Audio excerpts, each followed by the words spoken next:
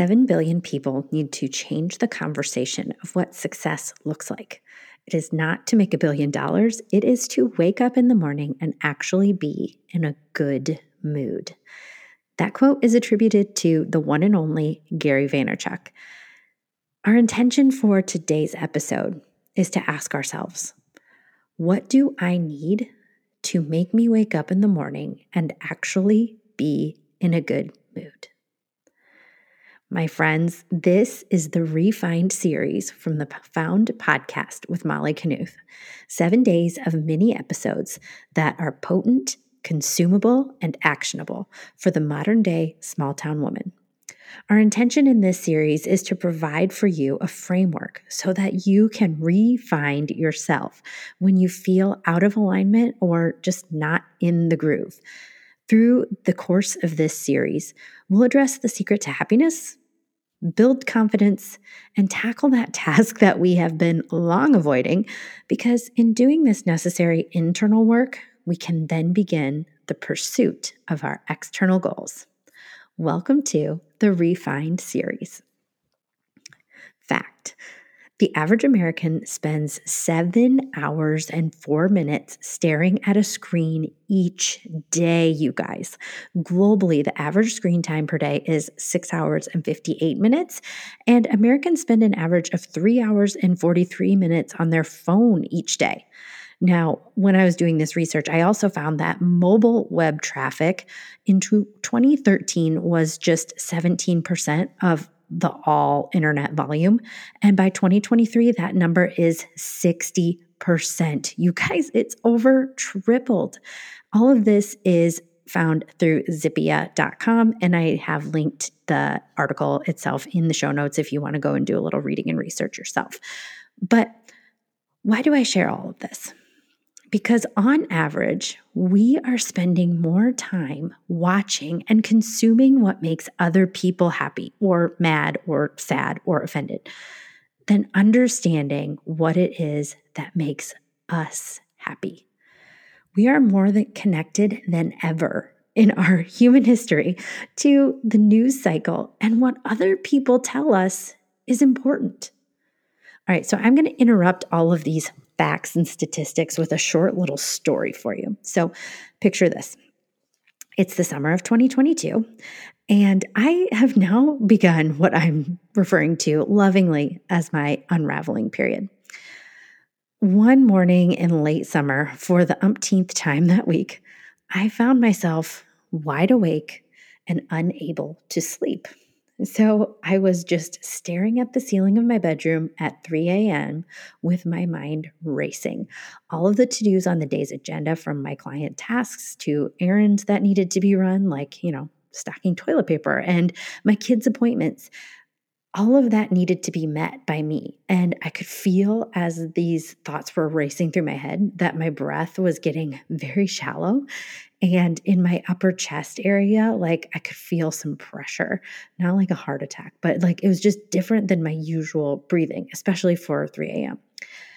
And then, of course, I remembered something that I had forgotten amongst all of the other things that were filling up the space in my brain. And so then, after unsuccessfully trying to go back to sleep, after about 30 minutes of tossing and turning, I just got up and walked over to my desk to start the workday.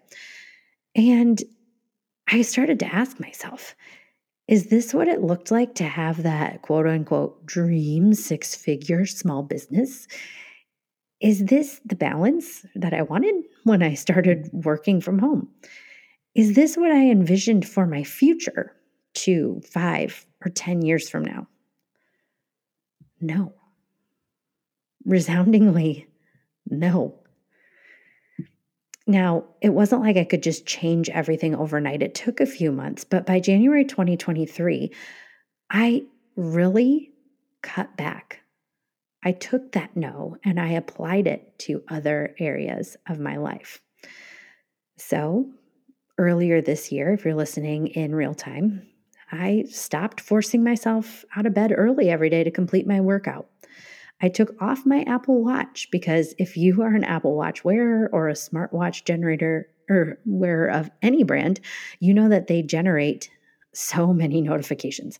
And some of them are important, like phone calls and messages from your loved ones. And other ones are those pesky reminders about, like, oh, with a brisk 38-minute walk at 9 p.m., you can hit that move goal. And I was tired of that. I was tired with all of these things that people were telling me were important that really weren't important at that phase of my life. I had shut down some of the programs that I was leading for the time being, and I stepped back from a number of volunteer roles that I was involved with. I took cues from my physical body, and I paid more attention to, like, what my body was telling me. I paid attention to my thoughts, and I really listened to that brain space. And I started to tune into what I needed once again, not what everybody else was telling me was important. And again, this process didn't happen overnight. I didn't come to the conclusion that I needed to slow down overnight. And I couldn't just step back from everything all at one go. And I think a lot of people in my inner circle would tell you I'm still stretched a little too thin, but I did make space. And when I made that space earlier this year, that free time that I did free up allowed me to dream again. It let creative ideas flow through me, and it allowed me to do things just for the fucking sake of enjoying them again, or to just gasp, sit on my goddamn couch for an afternoon with nothing productive in sight except maintaining my streak on Candy Crush. I love Candy Crush. And sometimes we just have to do things because we like them. And we don't need to have a reason. It doesn't need to be productive. It just is. I needed to make that space again so I could reassess what would really make me wake up happy each morning, invigorated and alive. Now, in this Refined series, every episode is going to end with an action item. So, after listening to this episode, I challenge you to just start this making space journey by clearing a 10-minute block of time just for yourself. You don't have to do anything fancy. You just simply block out a segment of your day and say, I am going to do something mindless. This could look like sitting in the quiet and doing absolutely nothing. This could look like going for a walk without AirPods, whatever that means to you. But at the end of this 10 minutes, I want you to ask yourself, is my regular daily routine aligned with what makes me happy? If so, that is so great.